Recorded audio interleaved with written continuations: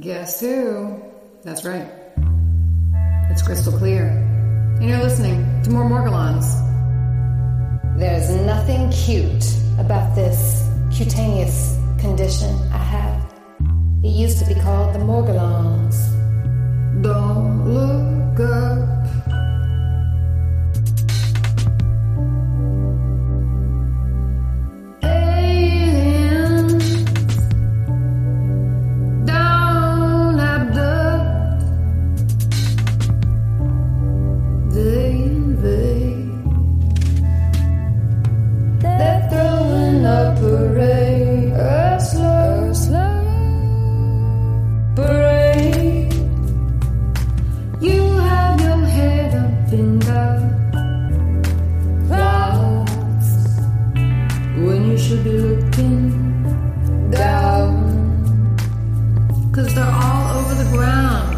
These weird little fucking leaves.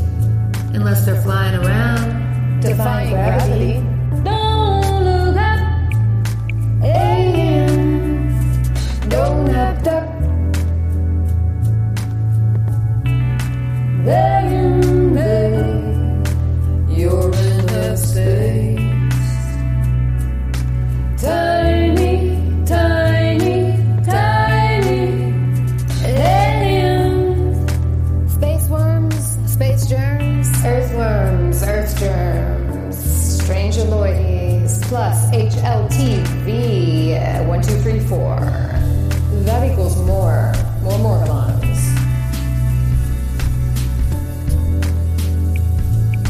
I got you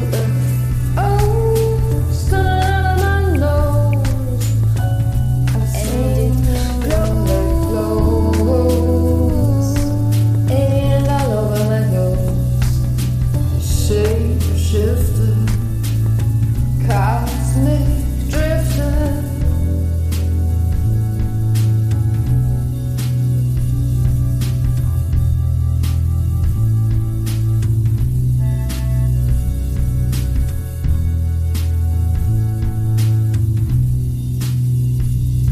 Silver and blue foil coming out of my fingers tonight on More Morgellons.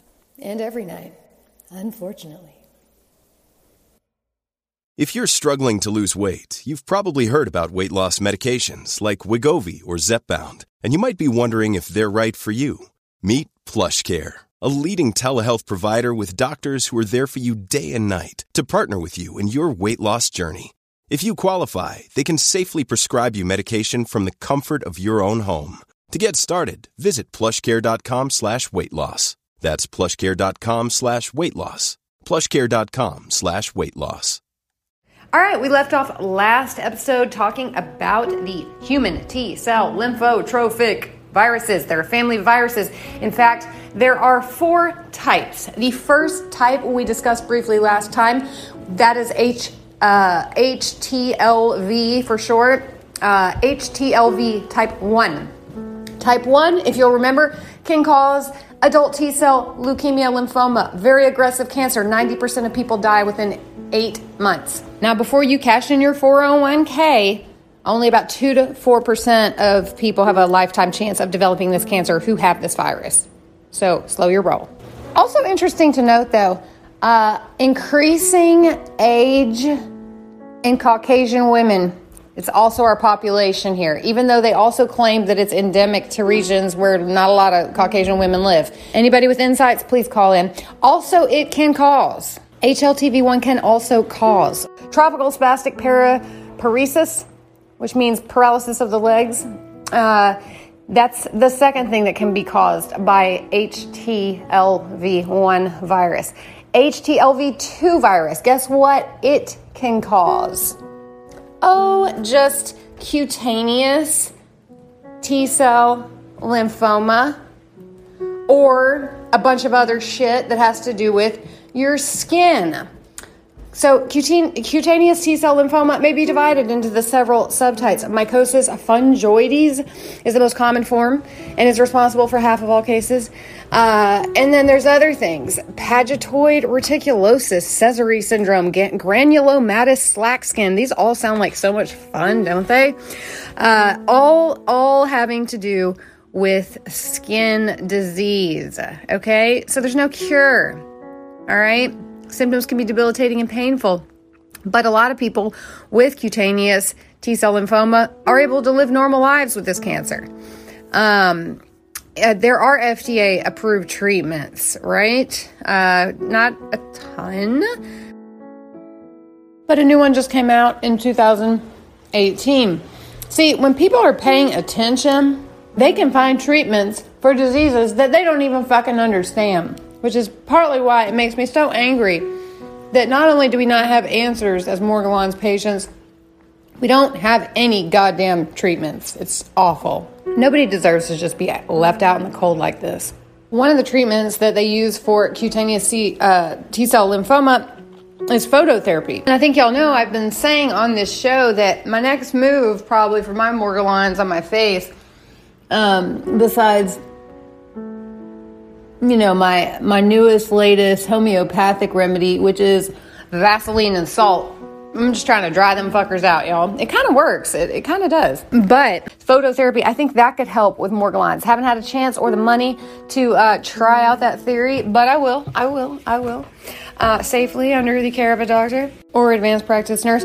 Y'all, I am out there sometimes, but I am not crazy enough to try to laser my own goddamn face, okay? My face doesn't look great right now, but it's still okay under a pound of makeup. Okay, so keep that in mind. That was HTLV virus type 2. Okay, type 2. So then, and by the way, HTLV type 1, it has 6 reported subtypes, A through F. Okay, the majority are caused by the type A. I just hang in there with me. Okay, because this is all gonna come back around to Morgellons, I think. So basically, retroviruses can exist as 2 different forms: endogenous, which means inside, right? Which consist of normal genetic components, and exogenous, which are horizontally transferred genetic components that are usually infectious agents that cause disease. You guys, I can't get over this thing with my hair. Our last caller was talking about what she did for her hair, and it sounded like she knew exactly what I was talking about. And I've, just based upon what I've seen online, other people, they've got the hair galons too. Mine were almost gone, it seemed like. But then recently, it started again, and it's worse than ever before. Last night, I was making a meatloaf, and put the meatloaf on a baking sheet. And y'all know, if you're a Morgie, like, when things are really rolling and the Morgellons are out to play, you get hyper-vigilant, right? So you're always looking at everything very closely. So I'm looking at my meatloaf as I put it into the oven, and I'm like, man, it's going to be good. And Tomp was coming over. I'm not a big cook, so I was like, this is cool. And I put it in for an hour at 350 degrees. It turned out great. But guess what? When I pulled the baking sheet out of the oven, upon which my meatloaf sat in another, y'all, yes, it was pre-made. I got it from Fresh Market. I'm, like I said, I don't like to cook. Anyway, when I pull the baking sheet out of this oven where it has been baking at 350 degrees for 1 hour, guess what I see hanging off of the baking sheet? Like, it's just normal, totally normal to see a long blonde hair that came out of nowhere that's been cooked for an hour, just hanging out on the baking sheet. Actually, not on it, off. These things are always draped, these, quote, hairs. I found them in my gutter, y'all. I found, quote, my hair, quote, in the gutter of my home. Never been on the roof. Definitely don't hang out in the gutters brushing my hair. Never had, like, I mean, and it's not like, I'm having severe hair loss. Like, my hair just looks as normal as it ever has been. But based upon the amount of hair I'm shedding these days, I'm telling you guys, it's not my hair. It looks like my hair. I don't know if this parasitic worm is has has the ability to horizontally transfer, its genes into my hair and then therefore somehow like take control of it. I don't know if it's just straight up worms that are inside my body and then they come through the top of my head and that's how they escape back into the environment. I mean, I know it all sounds crazy. I know it does. That's why nobody will ever believe me or look at what's really going on. But it's not normal to find long hairs that look like your hair in your gutters, to find it after you've baked a meatloaf and have it had draped off of the pan that you baked it on. There was no hair. You think I would put a fucking pan that has a big long hair hanging off of it into the oven or anywhere near my food? Of course not. And then you say, oh, well, it's probably already in the oven. Okay. Let's say it was already in the oven. Why, first of all? I mean, it's not that bad, guys. I'm not going to Sylvia Plath this fucking thing. I'm not sticking my head in there, So it's, okay, whatever. It's still just somehow got into my gas oven. Okay, sure, I'll believe it. Whatever, anything's possible. But then, tell me this. How the fuck did it get on the pan? Y'all, this isn't normal. It's not normal. And of course it's not normal, and that's why no one believes us. Anyway... and then HTLV2 is associated with milder neurologic disorders and chronic pulmonary infections, lung infections. Anybody out there with lung infections? In the United States, HTLV -1-2 seroprevalence. So the how frequently you see it in the serum. The rates for that in the United States among volunteer blood donors average 0.016%. That's a very small percentage. You think it's about the same percentage of people who have Morgellons in the United States? Don't know. Be interesting. No specific illnesses have yet been associated with HTLV3 and HTLV4. I can tell you one that could be Morgellons. I mean, why not? To me, it seems more plausible than Lyme disease. Never gotten bit by a tick. But I have had sexual partners, and I have had sexual partners from, quote, endemic regions. Apparently, Morgies tend to have a higher rate of drug use. Maybe it's not the drugs that are making them delusional, giving them Morgellons. Maybe it's that they're sharing needles, and that's how they caught this virus, and then they got a strongyloides infection. All right, now, what's up with that, y'all? Interesting and potentially relevant. I am bringing up, you're like, where is she going with this? Like, she used to be cool and funny, and now she's just blabbering on about how she's going to die and that we all got cancer.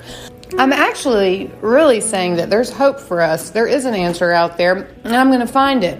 And yes, I did have a vision of my own death, and I know that it is imminent, but y'all should check yourselves because I'm pretty sure you're going to die too, and on the cosmic scale, it's always rather imminent, right? Okay, it's okay. But listen to this, okay? It's really interesting. So, history of HTLV, the clinical presentation. Acute HTLV infection is rarely seen or diagnosed, as most infections are asymptomatic.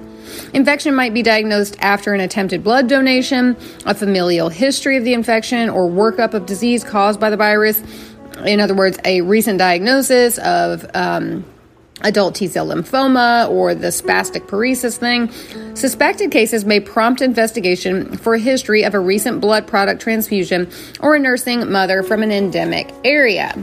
Let's face it, they probably have no idea how widespread this thing is. When considering HTLV infection, the most important historical information pertains to risk assessment. Because detecting accurate seroprevalence in low endemic populations is inherently problematic. I don't understand that. Detecting accurate seroprevalence just means that the blood test shows that they've got it in low endemic populations. So in places that are not known to have, a lot of cases, they're saying that that's inherently problematic. It is important to stratify a patient's risk. Why is it inherently problematic? Because they're not looking? I mean, I can't think of any actual physiological reason why blood tests would be more or less accurate in a different region. I totally don't get that. It'd be nice to have an explanation. But it says, screening enzyme immunoassays are more likely to yield false positive results in areas of low prevalence. Why? Therefore, a high-risk individual is anyone with any of the following characteristics. So, have you lived or do you live in an endemic area? Japan, the Caribbean, Central or West Africa, South America? Are you a Native American Indian? Y'all, I'm 3%. Has parents or sexual partners from an endemic area? You know, back when all this kind of started, like about 2015-ish. Y'all, I did date this crazy Turkish guy for a while who walked with a cane, and he thought he had a really severe progressive form of multiple sclerosis. I don't know if that was true or not. He may have had spastic paresis, tropical spastic paresis for all I know. Gave it to me. Definitely wasn't worth it. Anyway, other high-risk groups, IV drug users, people who sleep with IV drug users. Listen, wait for it. The last high-risk group listed is people with strongyloidiasis. The worms, hyperinfection. So like when you have a really bad infection of worms, for some reason that makes you at high risk for having or expressing these HTLV viruses. That's very interesting, isn't it? Just why? Why in the world would that be, really? And then listen to this. This is under the section, I'm reading this off of Medscape, by the way. This is under complications. Complications of HTLV infection result mostly from end-stage diseases rather than the infection itself, as the vast majority of individuals with this infection are asymptomatic. HTLV1 is a risk factor for the development of severe strongyloidiasis, the worm infection, right? Close follow-up after treatment for strongyloiditis is recommended. You know, I can't help but think of our caller, Tina, who was saying that after 2 months, she is now using a walker to get around.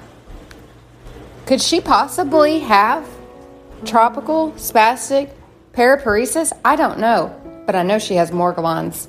And I also know that I cannot imagine why in the world a worm infection would be more likely when you had this type of a virus. And they also say that the virus might be more likely if you had a worm infection. It's all very strange, and I may be way off, but HTLV3 and HTLV4 types have not yet been linked to any disease, but we know that all HTLV is linked with worms. Is the disease they cause Morgellons? Basic research, y'all. Just basic fucking research. We don't have it, but we have to get it. We have to get it. I can't live like this. Y'all can't live like this if you're living with Morgellons. We have to somehow, I don't know if it's go back to our Congress people and try again with the CDC. I don't know what it is, but we have to do something to figure out what this is and get rid of it. We're going to, y'all. We are going to. Thanks for listening. Stay tuned.